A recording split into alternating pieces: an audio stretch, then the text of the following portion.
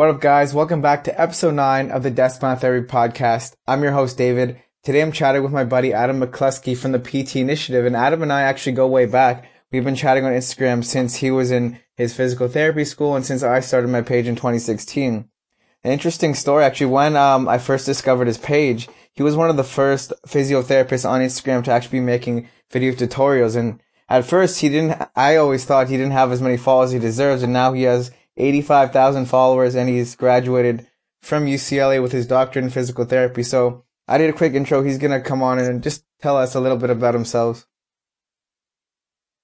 Yeah, thanks, David. We do go way back from the early Instagram days. I remember when there weren't as many PT rehab pages in the space, and now it kind of feels like there's a ton. But it's good. It's just more people to get the info out there. But yeah, we've been kind of chatting back and forth for a few years now, and it's been cool to, kind of see each other grow and get our pages a little bit bigger and everything like that. So, like you said, I started the page when I was in physical therapy school.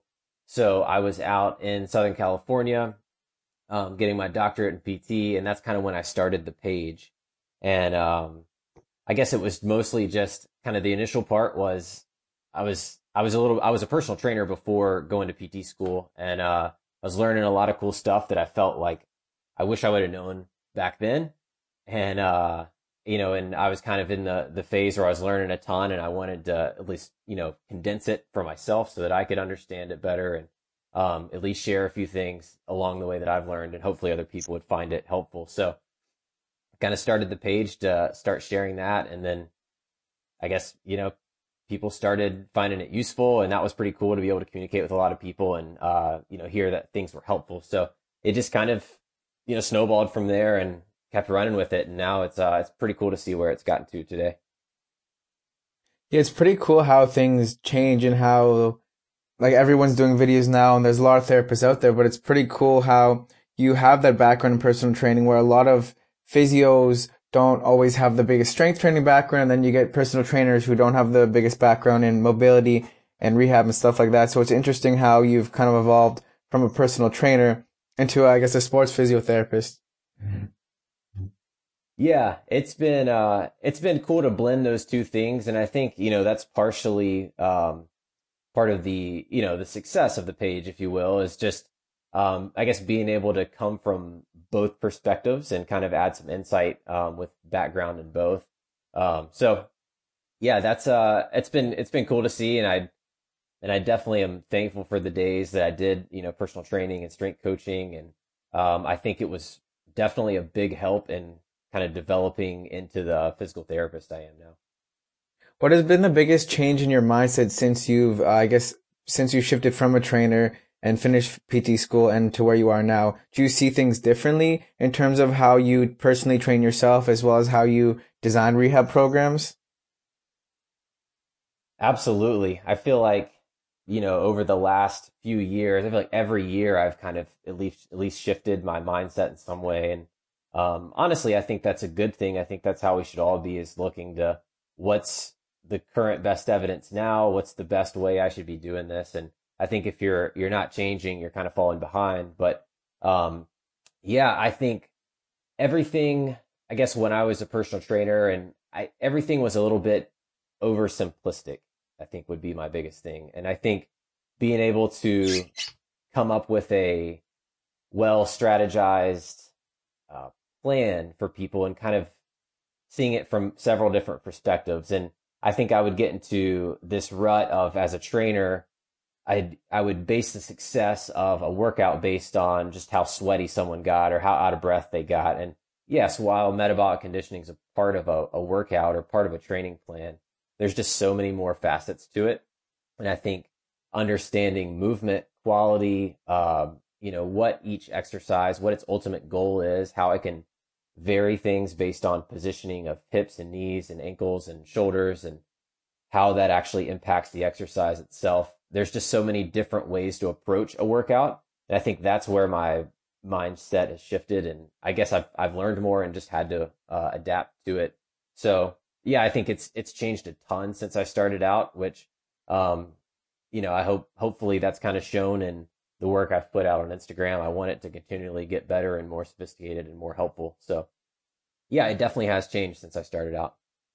It's cool because at first, when I was a trainer too, I always had the movement first approach, but there'd always be like that training the muscles, right? Everyone's focused on training the muscles, but we don't always focus on the movement first approach. And as I've gone through, even just learning on Instagram and talking with you and other therapists, a lot of it's not finding out when designing the rehab program what you can't do, but it's all about modifying again, like you said, the knee, ankle, hip joints, like ways you can modify the exercise and still work through a progression in a pain-free range of motion. For example, if you have low back pain, you can do like a deficit kettlebell deadlift. It's about finding something that works for you. Yeah, 100%. It's definitely, I think everyone tends to, if, they have a shoulder injury, then they just only do lower body exercises or, vice versa.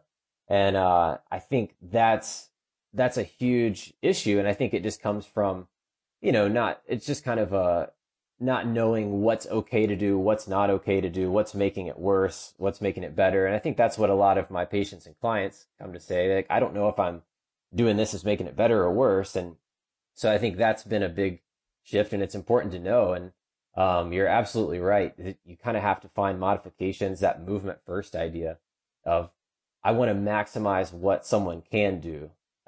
There's been this kind of push for you just need to rest. That's what, all the MDs that send patients my way. It's just, they've been told to rest or completely isolate movement. And that's just, it's just not always the most effective way. And I think, my job is just to kind of find, okay, where can you move pain-free? How can we reintroduce movement that kind of speeds up your recovery, that also is not, hindering you with, increasing irritability, but also finding ways that you can move that are safe, pain-free, and get you back to what you're doing quicker. I think that's really what it's about, because a lot of times in the past, when I was even going to physio 4 or 5 years ago, when I hurt my shoulder, it would just be like rest, rest, rest. And then when I asked them what should I do versus not do, they were like, "Oh, you're smart. You know how to work out." And then the next week I would come back and be like, "I re-aggravated my shoulder because you didn't tell me what to avoid versus what to do." And it's kind of through that experience I've learned a lot about the rehab process and what works for me, and learned things like tissue tolerance and when to rest, when not to rest, and really teaches you a lot about how to listen to your body through your own injuries.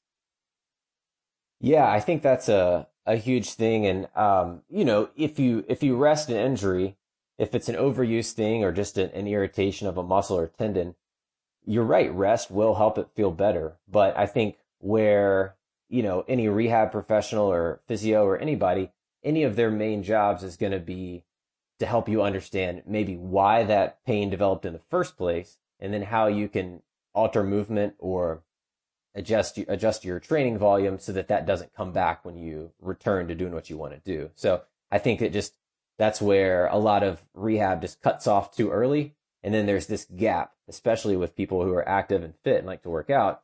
There's this gap between finishing quote unquote PT and then being able to do what you want to do without having pain. And so I think that's what you just described, is you kind of fell in that gap and then you got hurt again. And, and that's where I think we could all do a better job of getting into that gap there and helping people fully transition back to what they want to do.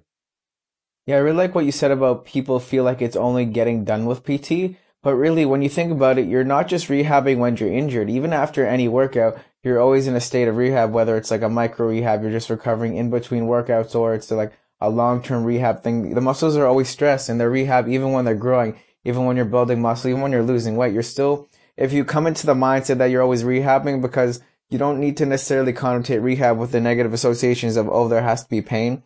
Even doing your mobility is, I guess it is prehab, like preventative, but you're still always in that mindset of, I want to improve myself. I want to make sure I'm stronger.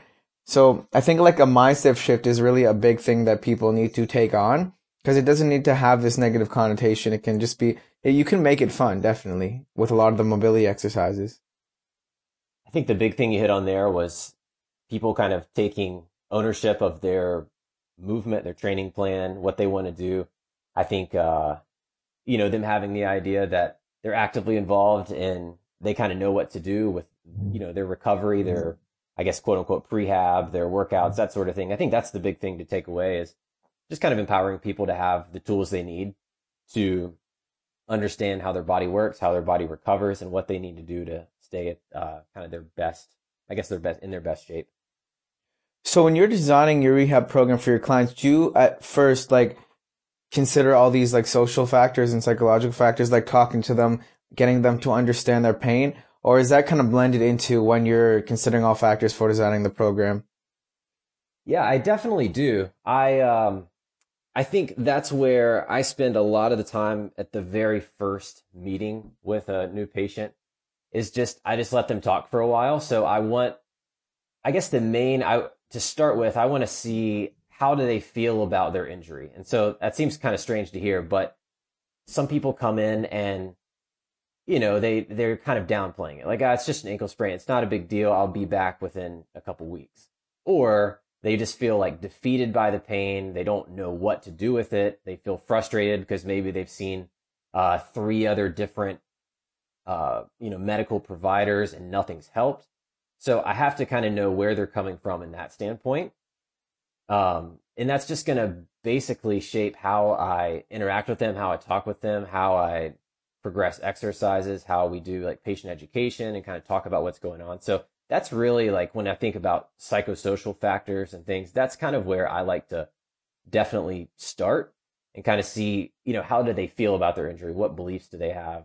Do they feel like this will never go away, or do they feel like, they'll definitely bounce back? That's because that plays a huge role in, actually how well they recover. And then, how long has the issue been around? Are they the type of person that, if anything hurts, they're going to take 3 months off? Or are they the type of person that they're in 8 out of 10 pain, but they're just going to push through because they think that's what, being tough is about. So, anywhere on that spectrum is going to change how I give them home exercises. If they're a push through type of person, I'm going to talk to them about kind of lowering their volume and give them maybe 2 or 3 different exercises to do. Whereas if they're a rest person, they're just going to avoid anything. I'm going to really encourage them to kind of test out the foot and ankle or whatever injury is involved and, kind of start to, reintroduce some movement there and basically build some confidence with their, where their pain level's at and how much they can actually do. So anything like that, I'm definitely going to focus on as far as kind of their mindset and, where their head's at with their injury. What are some of the implications of kind of pushing through when you have some maybe like a 3 out of 10 pain when you're exercising, or you warm up and you feel a little stiff and it's a little uncomfortable, and kind of pushing through those aches that you think are kind of normal or you think they're going to go away? With those types of things, and it really does depend on, if there's an acute injury or if this is kind of a, just kind of a more chronic ache or pain.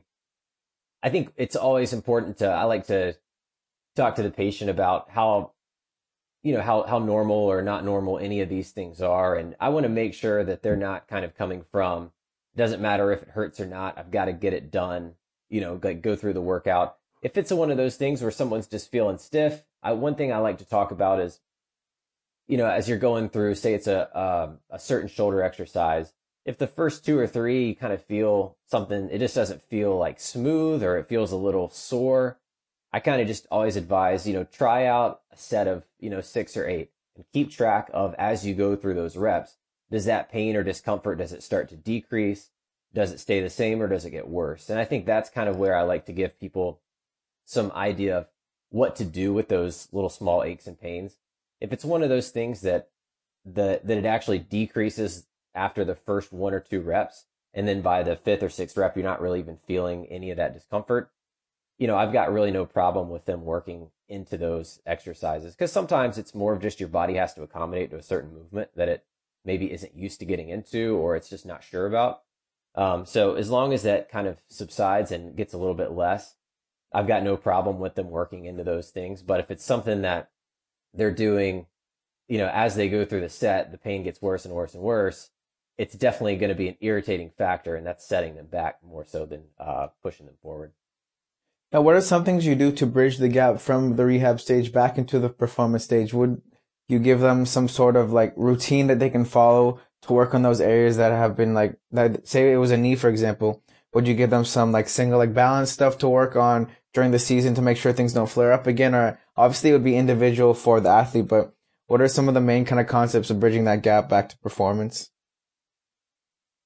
The main issue I see with that idea of bridging the gap and back in rehab and performance is I just think it's a little bit about what's done in rehab. And I think when someone quote unquote graduates from PT, and I have a person right now that I'm seeing that kind of had experienced this issue where nothing really hurt with PT, but the PT exercises were not in any way a mirror of what they needed to do for their sport or their activity. So in this person, it was just working out, like weightlifting with a shoulder injury.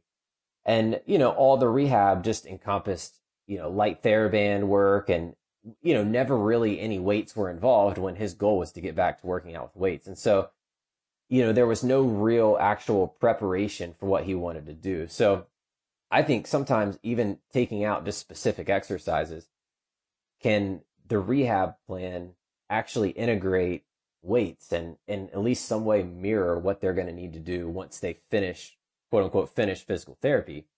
So it's, and I think that's where it gets back to that point where, I don't know if it's a lack of training and strength conditioning. I don't know if it's just lack of equipment at certain facilities, but that's one thing that, I enjoy about my clinic that I'm at is we have a wider range of weights, barbells, everything. So if someone wants to get back to working out, say an overhead press, I've got a landmine press that I can kind of ease them back into barbell overhead pressing with. Whereas if I just had a green TheraBand doing, external rotations, I'd have no idea if their shoulder's ready for it because I haven't seen it. So I think that's the big thing as far as, bridging that gap is in the clinic, I want to observe them doing something very, very close to what they actually want to do once they leave PT, if that makes sense. Yeah, it's super cool how you kind of consider those factors. A lot of times, especially on social media, people always be like, TheraBand, do your mobility. But oftentimes you really don't hear people talking about the loading aspect and how eventually, like the TheraBand stuff is good to strengthen like very specific muscles and improve your external rotation. But then you really have to take it to the next level and you have to start loading it. And I really like the idea of how you're talking about the landmine because that's one of the progressions I use too when I was rehabbing my shoulder and for some of my friends when I'm helping them. You start with something light. Like I remember I had some bicep like irritation in my shoulder last year and I started with the bands. Then I started working into slowly pushing the barbell up and then working on the eccentric down. And eventually I got back to flat dumbbell press and eventually back into barbell press. But again, it's a very slow process. It was over, I would say 6 to 8 months. I'm slowly increasing the load. So it still always feels like you are working out. It doesn't always feel like you're rehabbing. It just feels like you're just trying some different exercises when you have that approach. Yeah, I mean, you hit it 100% right there. And as, even that's when it should look like, if you're in a rehab program, quote unquote rehab, it should start to really look like just a workout. I mean, it doesn't mean that you're paying no regard to what exercises you're doing, but I want people to kind of understand this is what we're working on. This is why we're doing these exercises. And we can get back in the gym. There's still maybe some modifications on overall volume, type of exercise, weight, tempo, those sort of things that will modify. But it should look like a workout eventually, or, you're kind of missing the boat there. And I think going back to the background in personal training and strength coaching, I think that's where a lot of that comes in handy is you've got a arsenal of exercises that know how to implement and where they transition as far as, on the progression stage, how much easier or harder are they? And then you can mess with tempos, volume, that sort of thing. So you have a better understanding of those aspects. And so it kind of helps with developing that rehab program where they're getting back to, some weighted stuff to kind of transition their rehab into like a performance or strength training program. I find one of the issues with not rehab specifically, but with strength training is you'll get a lot of people who are new to the gym or they've come off a 3-month hiatus and they don't really earn their progressions in the sense that they think they can just squat, bench, deadlift, and overhead press with barbells when they can't really move or they haven't mastered the prerequisite progressions like a dumbbell press or even they just don't have proper overhead mobility. But you'll often see a lot of high risk people for injury who'll do like overhead press and they just don't have the range of motion. I think that I don't think it's specifically the issue is to blame on them, but it's the fact that they don't understand the importance of mastering the progressions and really earning your range of motion. Because a lot of these injuries, like a lot of these exercises with the barbell, they're very advanced, but people think because they're compounds that you have to do them, but really you just need to find what's best for your body. Completely. Yeah, I think it's it's not something that we should, say that any exercise is bad. I think that's when you go into some trouble where a lot of people say, I went in the gym and I did deadlifts or I did shoulder presses and I hurt myself. So therefore that exercise is bad. Well, maybe it's not. And maybe it's just, you didn't have, like you were talking about, those movement prerequisites, with the overhead press, maybe your thoracic extension was very limited and you didn't really have much scapular control to push from. And that was kind of what contributed to, your movement mechanics affecting, the injury.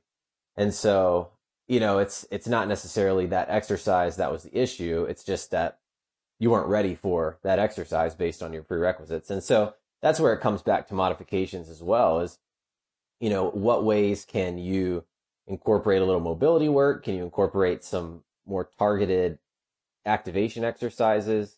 And then what kind of easier progressions can you do to work back into that overhead press? Because, a lot of times you'll see somebody who's been training for 15 years and then, they put on Instagram, they're doing a strict overhead press and they've got, 135 pounds, 155 pounds and they've got the physique you want. And then you say, well, they're doing it, so I need to do that. But that's kind of where, I think your page and I hope my page are doing a good job of saying, that's not a bad exercise, but there might be a few things we could work on to optimize that movement to make you ready for, I guess, the demand and load that exercise requires.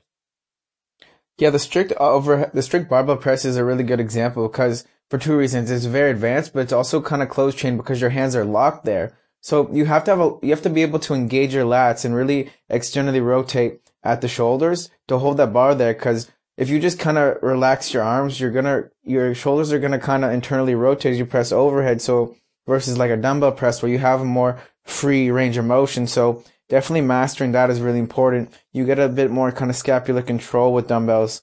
So another important consideration.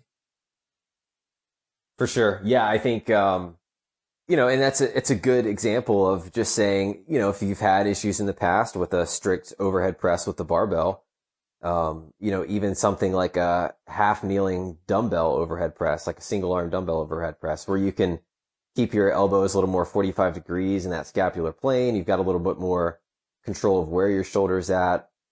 That's a great way to kind of ease into overhead pressing. So, it's kind of one of those things where if you have had pain with strict barbell overhead press, you don't need to not lift shoulders. You just need to know what to do and how to progress it. And so, and honestly, that's a huge part of what I do every day is just exactly what I just told you as far as finding progressions to ease back in. And I think that's where, sometimes, PTs and physios kind of, over diagnose things. And, maybe it's just, they did too much too soon and you just need to show them progressions and kind of appropriately load them back into it.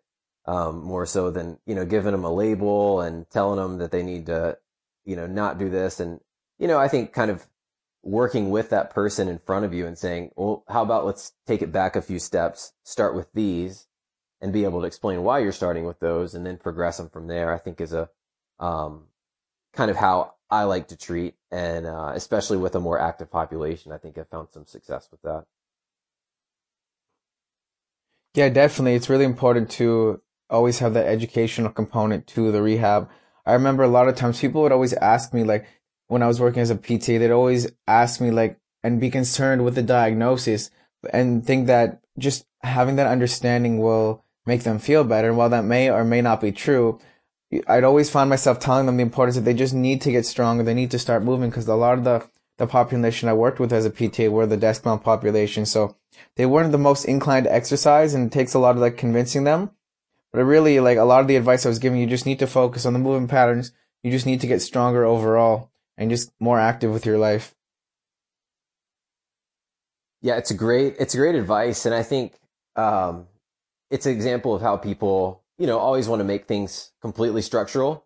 And, and I think I understand where people come from as far as wanting a diagnosis. You have an issue and you want to know why it's there. And sometimes ambiguity in the medical world is not accepted too well. But, sometimes there is some ambiguity. And I think it's one of those things where I always kind of tell patients if they want a hard diagnosis on something, and they were like, well, maybe I should get an MRI to see.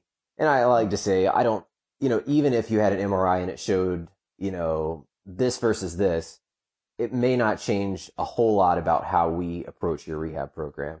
And just kind of saying, like, either way, we need to address lack of strength here, lack of mobility here, improve overall tolerance in this area. No matter what your injury is, that's going to be kind of our plan of attack. And I think that usually helps some people to kind of really see it from that perspective. But yeah, you're right. I mean, getting people moving, getting stronger, it's hard to go wrong with that, especially to start out with.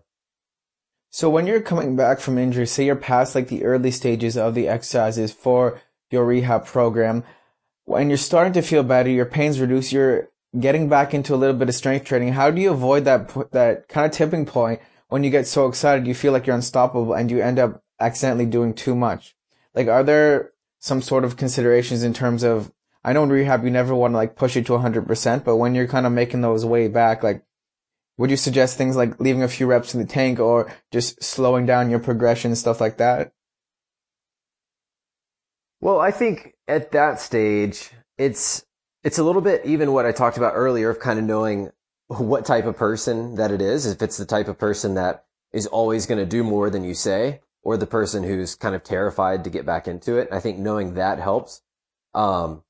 So that's why, there's never anything super black and white because people are very different. So if it's, say it's someone who likes to, push through and what you kind of have a feeling once they get back in the gym and feel like they feel like they're 100% when they may not be, is I like to just specify very clearly, these motions are fine. And then I list off maybe 3, depends on where they are in their stage. Maybe it's anything, they're not ready for a lot of loaded overhead or like, any dead hang things like on the shoulder. So I can just say like no pull-ups and no overhead pressing past a certain point.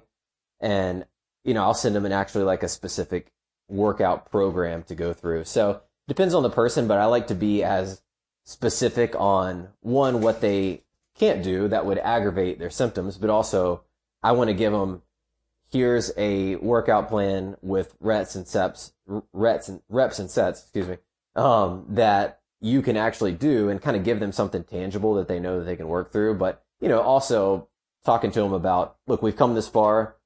There is kind of a load ceiling that you have right now, and I don't want to blow past it and take 2 steps back. And I think they can appreciate that as long as you can explain that we're not just still resting 100%, that you're giving them something that they can do, and then also emphasizing what they shouldn't do at this point and why. I think those are the kind of the big things I like to consider. Yeah, because it really shows you care for them when you're not just prescribing random exercises that may or may not be specific to them, but they can really see it and they really start to feel better. Because as a physio or a trainer, anyone helping with rehab, you have this connection with the individual you're working with. And when they see that you're actually like explaining things and you actually care about them and you treat them as a person and you don't just treat the injury, like you're treating them first and helping them get back to what they want, oftentimes they have a huge shift in their mindset. Yeah, I completely agree. You gotta, it's the person in front of you. I mean, there's nobody cookie cutter. You've gotta see the person in front of you, let them know. I think people just appreciate when you talk to them like a person and you can just lay out, this is why we're doing this. This is why we're not doing this. I understand that, getting back to, whatever, doing 10 pull-ups is your goal. And I know that and I acknowledge that. And here's why we can do these things. Here's why we can't do these things. And here's how we're going to get you back to it. I think people appreciate when you can kind of convey in normal terms what the plan is and why we're doing what we're doing. I think people are a lot more compliant and a lot more willing to listen than if you just kind of give off a vibe of, we'll get back to it, and you can't really convey anything to them. And then it just feels like you're not invested, and then they're not going to be invested if you're not invested, and it doesn't feel like you are. So I think it's definitely reciprocal, and I think patients and clients always know when you kind of know where we're at and where we're going versus when you're just kind of guessing and don't really care. So you're 100% right. It definitely makes a difference. I love your example of pull-ups because honestly, they're one of the most commonly performed wrong exercises. Like you'll see so many different ways of people doing it wrong. People who don't have the overhead mobility, people who are just using their arms, people who are kind of doing the kipping pull-ups, the C-shaped pull-ups. I honestly, every day I see people doing pull-ups wrong, and I think it's a great example of ways you need your prerequisite shoulder mobility, especially in scapular control, because a lot of times you'll just see people kind of like rolling their head over the bar, or they're rounding their shoulders and just pulling up, and you won't even see their scapula move. Like you'll see some people at the gym doing chin-ups and their shoulders aren't moving. It's like all biceps. I think it also has to do with the fact that people think it's working their arms, but there's a lot of cool exercises that I know you've shared for overhead scapular control, stuff like scapular pull-ups, scapular push-ups, and then even proper shoulder mechanics with things like lat pull down. Like you could sit there and just do some depressions, or you could do some with a cable kind of in your hand standing up. You could do some standing shoulder circles. A lot of great exercises you can do to improve your pull-ups. Yeah, you're right. It's definitely a tough exercise, and I think it gets to be an issue when people, there's a lot of all those things you were saying, like kind of understanding overhead mobility, scapular control, being able to actually know what it feels like to depress your scapula. And I think that's something that most people in the gym haven't ever done or haven't tried to appreciate. And I think, there's a lot of people that have worked out for a long time and have actually invested into it and understanding what they're doing, have kind of learned that. But I think it's important starting out. I don't know so much that, doing variations of pull-ups is always bad, but I think it's nice to be able to demonstrate that you have the foundations of knowing what scapular depression is, having full overhead mobility. I think having those basics is important first before you start messing with variations. So I always like to see, can someone dead hang from the bar and then just depress their scapula and kind of lift their body up without their elbows bending? And that's, a lot of people can't do that. And so before we move on to different variations of pull-ups, I want to make sure they can do that. They understand what that movement is. We start with different, maybe easier progressions of that using a band or a lat pull down bar.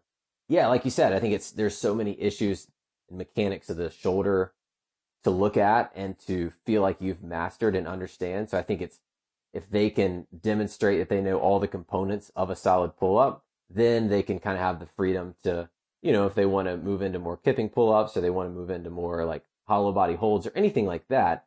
I think I like to always coach, do you have the basics? Do you know what the prerequisites are? Do you know what that feels like? And to have that control, and then we can work on kind of, getting fancy with it. What are some of the most common things you see in terms of like shoulder mechanics or in say imbalances in terms of injuries or stuff like that? Like, are there any common trends you see that people need to work on? Or obviously it's very individual, but are there things like that you see in certain populations that are consistent? Yeah, for sure. I think a little bit of what I hit on just a second ago is just when I guess just an understanding of what the shoulder, especially the shoulder blade, but also kind of the shoulder blade and rotator cuff, like what those actually do and kind of what movement of those areas actually encompasses. And I think I do a lot of time starting with very small motions and kind of just seeing where they naturally get most of their motion at the shoulder. So, obviously there is a pretty big emphasis towards, engaging the upper trap. And I think, upper trap catches a lot of heat. It's not always bad, but I think when you do want to start to correct out of that is if, you put them in positions where I want more lower and mid trap working and they just can't do it.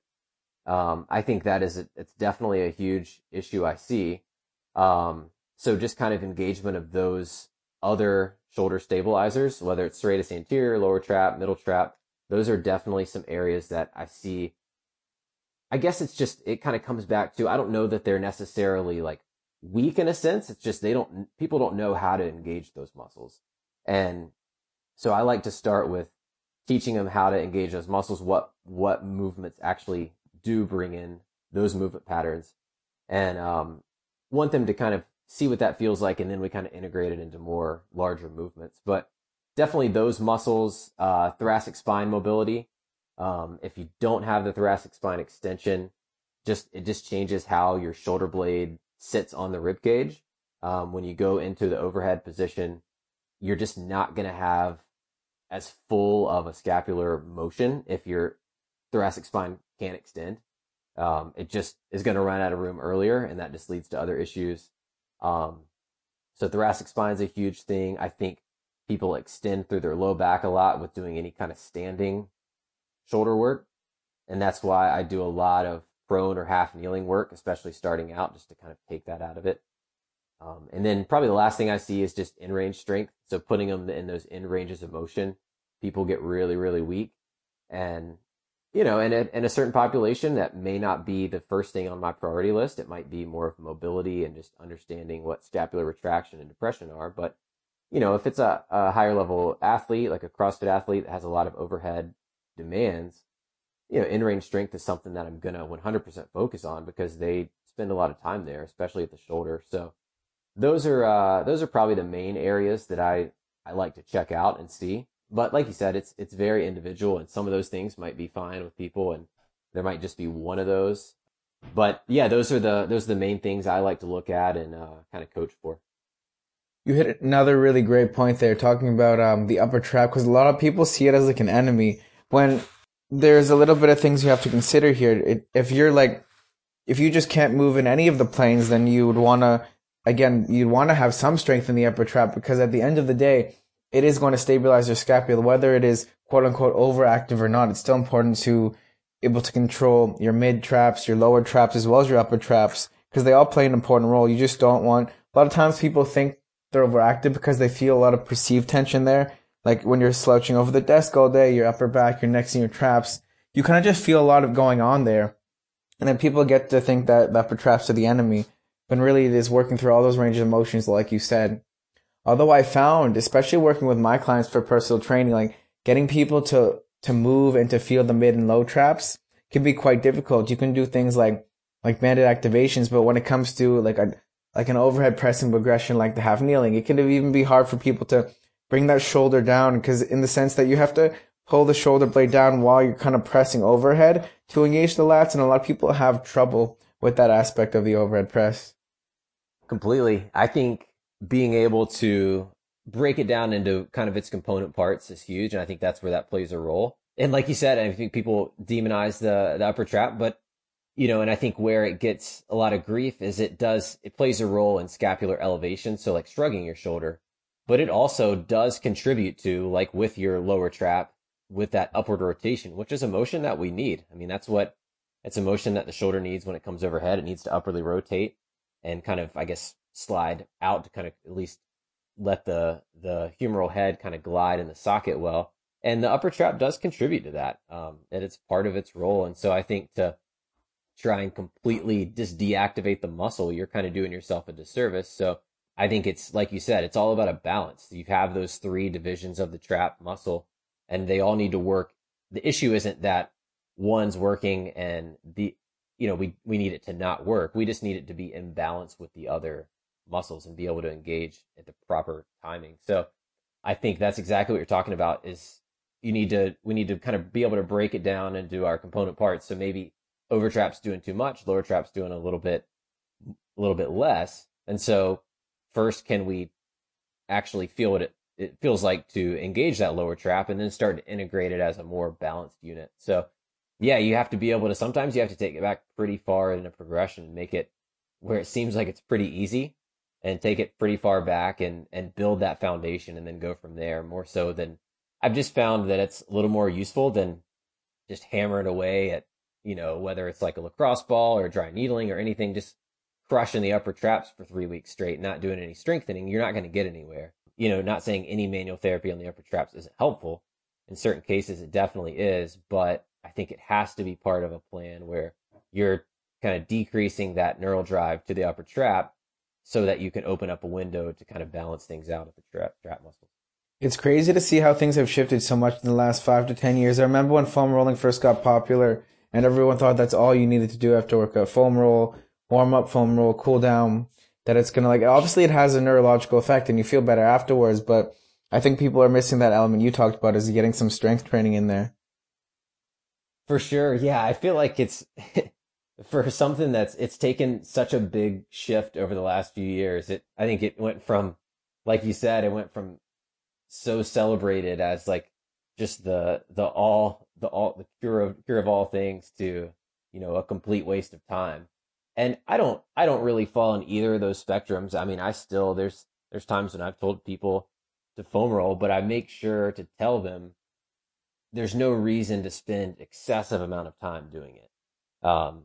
If I have somebody foam roll, it's because I think, there is a muscle that could benefit from a little bit of decrease in that neural drive, decrease in tone, which that's what the foam roller is doing, is it helps kind of, downregulate the nervous system in that area. So I think if you spend 20 minutes doing that, it's kind of a waste of time. Not that foam rolling in general is a waste of time. I just think to roll out all your quads, hamstrings, TFL, then you get into low back, you try to hit QL. That's just not a good use of your time. And if there's a certain area that specifically needs some focus, sure, foam rolling that for 45 seconds to a minute, get that neurological response. But then you have to follow up with some more active movement, or you've just kind of been spinning your wheels. So it's not a waste of time, but it just needs to be, I guess, a little better understood and then kind of used a little more specifically and focused. So what is your personal training like yourself? Do you still incorporate, say, for example, for your warm-ups, are you doing a little bit of mobility here and there? I know you do a lot of like the functional exercises. I saw you doing some cool lunges yesterday to warm up. Just tell us a little bit about how you structure your workouts. Yeah, for me, I kind of have become, just from, I guess, working out for a while and kind of knowing how the body works and things like that, I've been able to identify where my mobility issues are. And so I usually structure it as, I'll start out with, if there's a certain area that I'm definitely lacking, that needs some focus. So a lot of times for me, I'll do some specific kind of lat work, and work on a little bit of external rotation and lat mobility. So I'll do some more kind of, I guess, static like mobility drills for those areas. I'll kind of find a bench or a table, we'll get a PVC pipe and do that kind of where I'm moving into some shoulder flexion and kind of walking my arms out into that external rotation. So, that's type of stretch I'll do a little bit for lats. If it's, any different areas, I'll do a little bit of focused mobility. And then I like to do kind of a more active mobility routine. So like those lunges I was doing yesterday, kind of sitting into a deep lunge with a, kind of like a world's greatest stretch variation. So for me, thoracic spine and hips were where I needed, for the workout I was doing that day, I was needing that type of motion. I had some front squats, I had some different lunges, things like that. So I choose my warm up and kind of, I call it movement prep, basically based on what my primary lifts are that day. I'm going to do a kind of combo active mobility type movement, to, I guess, prepare me for that workout. So it's not so much based on, I just want to stretch everything, foam roll everything. It's kind of based on, where do I know my mobility deficits are and what primary joints and regions am I working in the workout today? And I just want to best prepare my body to take those movements on. So that's kind of how I structure it. So a little bit of static mobility work, a little bit of more active movement prep, and then I start to move into my like primary lifts. There was a recent study came out that's saying, I remember on some Instagram page, I think it was the Strength Continuum, they're talking about how there was a new study saying that stretching has zero effect for injury, rehab, blah, blah, blah, and stuff like that. And while I think that it's hard to make evidence and studies on stuff like that, I think it's not good to be so like so excited and enthusiastic about things like this because stretching is important. And if we push these studies, people are going to have more reason not to stretch when I don't really see any harm getting some stretching in there. It may not necessarily correlate with injury or preventing injury or even rehab, but I feel like it has an important role that people just shouldn't like throw out of the window. You don't want to be that huge bodybuilder who just can't move, and you don't need another excuse not to stretch. You're still kind of like lubricating the fascia, you're getting the body moving, and all that's really important for health. Yeah, it's interesting you bring that up because, a lot of times I love that the rehab training world has become, such a big influence, like in the social media space. There's kind of just a huge body of information to pull from. And just the nature of social media, sometimes the more, I guess, dramatic, the more controversial a statement, the more engagement it gets. And Yeah. at the end of the day, engagement is huge for building a page and everything. So I think, sometimes these claims get made and they're not explained very well. So they're said in a controversial way. And then if you Mm-hmm. call somebody out on it, they're like, oh, well, this is what I meant. And Yeah, because the study I'm looking at it right now says, can training reduce your injury risk? And it's showing graph says 4% for stretching. And while 4% might be little, it could actually be huge. You don't really know the duration or what went into the study, but it should just be, we should have the connotation that everyone should stretch what they need to. It's about finding what your body needs, like you mentioned with your warm up, finding what movement prep you need. Yeah, exactly. I think and that's where it's like that everyone like sits on one end of the pendulum, It's like you need to stretch for 45 minutes or stretching is a complete waste of time. And it's like that the truth is somewhere in between there. Like we talked about, like you're going to there's going to be certain areas where you lack some movement and other areas where you don't. And so it's maybe it's not that if you stretch alone, you're going to prevent injury. And if you don't stretch, you're not. There's other factors at play. And so I think having a well-balanced program is huge. And I think people put these things up there and they try and make a controversial statement. And then the average person who doesn't, you know, ingest a lot of research or know how to interpret studies is just going to be left not knowing what to do with that information. And at the end of the day, I think anything that I post on social media, I want to be helpful, not so much just like, I don't want to be the guy that's saying stuff to just get a reaction, and I think that's where a lot of people, they think they're coming from a good place and then they're really just saying stuff to get a reaction. And then, they'll preface it or they'll, put a thing at the end saying, oh, well, this is what I really meant. And it's just not helpful. And I think, like you're saying, to say that stretching is completely wasteful, I think is a misleading statement. I think, you should be targeted with your stretching and your movement prep. It should all have a well-designed place in your program. But to make a statement like that, I think is just kind of irresponsible. Yeah, definitely. Especially statements like people a lot of time are hating on posture and saying, oh, you can have bad posture and you cannot have pain and all these studies and blah, blah, blah. But really, things like that are hard to prove. And it's better to just focus on improving your mobility in your thoracic spine, in your shoulders and stuff like that. I think where posture can potentially affect and modify pain is, like you said, with the overhead presses, you don't have the thoracic mobility and your resting posture is so flexed. You might experience some pain when overhead pressing, but that could be due to the load on top of the posture and lots of other variations. And what are your thoughts on kind of that stance of, can posture affect and modify your perception of pain? Yeah, with posture, I like to think of, I guess, just what's your normal, I guess, how much time do you spend in a prolonged position? Because here's what, we do know about the body and posture is that, your body doesn't love sustained long periods of time stuck in one position. I mean, there's no denying that to be moving and have different variability of movement and have, like, with your joints, have full range of motion, like that's something that we want. That's why I take range of motion measurements as a PT.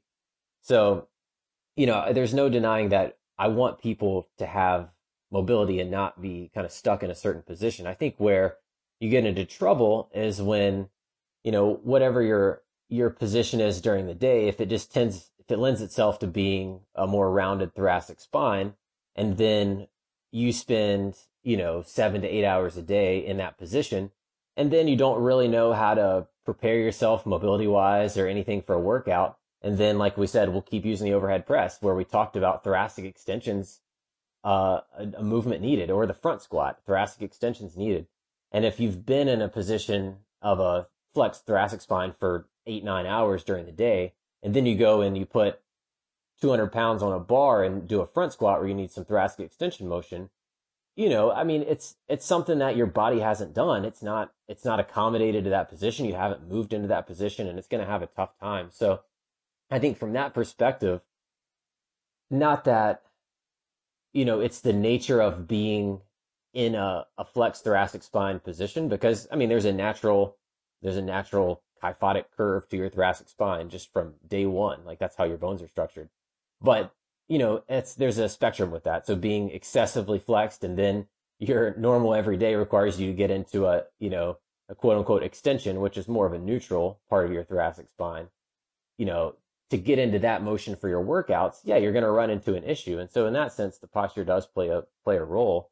So to say that it doesn't matter, again, is kind of misleading. So I think there's not, say you created the ideal posture and then you stayed in that position for 10 hours a day, you're probably still going to have pain, but that's because you've been stuck in a position for, 9-10 hours a day. So that's kind of that's my stance on it. So I kind of take a more indirect route of, yes, maybe something's not optimal, but can we get you into different positions, change your positions more and more frequently throughout the day, and you'll, kind of see some benefit from that. Yeah, it's really interesting because I remember when I first started like researching and learning about posture, and back then people weren't so interested in considering the aspects of movement. I talk a lot in my book about how in yoga we say posture is a term for various different positions, and I think if we adopt that stance that posture is different positions and it's not just the sitting upright, it's being able to move like hip flexion, hip extension, doing a lunge, stuff like that. It's okay to slouch a little bit. Like sometimes it's relaxing after like a hard work, and not to like excessively slouch, but a little bit of rounding is natural. Because if you're just pulling your shoulders back and you're sitting, forcing yourself to stay upright, that can be potentially bad at the end of the day. When you're forcing it, you want to kind of be able to adopt a comfortable resting posture, but still be able to move into various positions like back bends and stuff like that. Yeah, exactly. I think that's where, with the studies, and I've seen a few, I know there's several, and where they basically look at correlation. So, what you would consider to be kind of a forward head posture, around a neck posture, and they're looking for correlation of having pain versus people that, tend into those positions. And what they're not considering is people who, how many of those people that have that posture that you're looking at can actually get out of that posture, and how, what's their actual range of motion? How can they move from position to position? I think that's the important thing.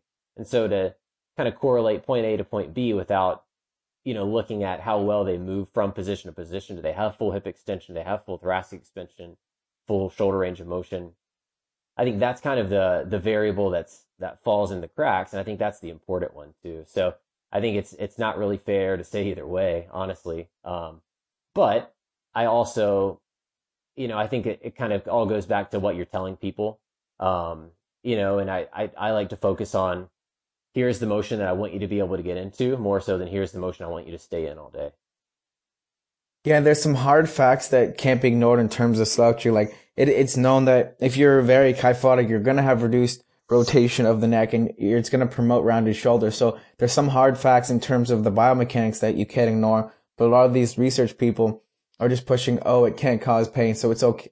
And then saying people think it's okay to be in that forward head posture for all day long. And then it's saying, oh, this isn't the reason of my pain, when if we just, again, even with the stretching, when we just promote and educate differently, it can have a really long lasting impact on the way people learn to move.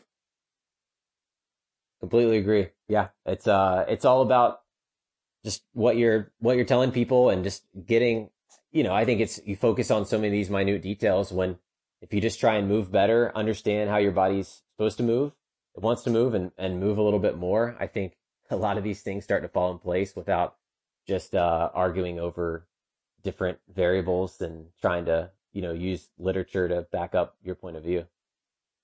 One more question for you before we finish up this awesome conversation. What would be your best advice for the desk-bound population, people who want to start moving better, or they're working on mobility and their just thoracic spine isn't giving them any more range of motion, or they just want to stay more active throughout the day? Yeah, I always say kind of start small. So I think a lot of people go wrong if they're in a desk job. I think they think that they just need to make all of the changes in 1 week or 1 day. And I like to at least start with telling people, make a small goal. So whether it's just you've found an exercise, whether it's if you're sitting in a chair, you're doing some pelvic tilts, or you're doing, different like thoracic extension over a chair, start small where you set a little timer and you're, every hour or two, you're doing a couple of reps of those. And then you get into a habit of that. And then you're standing up for a few minutes at a time. So I think starting small and starting realistic is the key to doing that. And just realize that it takes time. Most people have kind of tended towards certain positions of sitting and slouching forward for a long time. So it's not going to be 1 week until you feel like you're 100%, with full movement. So I think that's kind of where I like to start with, is making kind of some small tangible goals, is, something realistic, something attainable. And then once that becomes a little more normal every day, then you keep adding things. And so I think it kind of goes back to successful goal setting, is be realistic and attainable with it and be pretty specific. And, so I like to start small, kind of knowing why I'm doing that exercise, and, set a timer and do it regularly, because the consistency is where you really make the effects. And so, if you do 3 sets at night, that's it, and you try and, instead of spreading it out through the day, you're going to have a little bit less of an impact than if you, spread that out through the day and you actually had a little more consistency with your movement. Yeah, I really like how you're talking about the consistency. For me, I know my areas that I have trouble moving, like my ankle dorsiflexion is limited, and I like to stretch my lats a lot because I do a lot of like pulling and pushing work. So I find once you have the routine, for example, every night before bed, I do some kind of wedge work, dorsiflexion for my ankles, some eversion, inversion, just kind of getting it moving.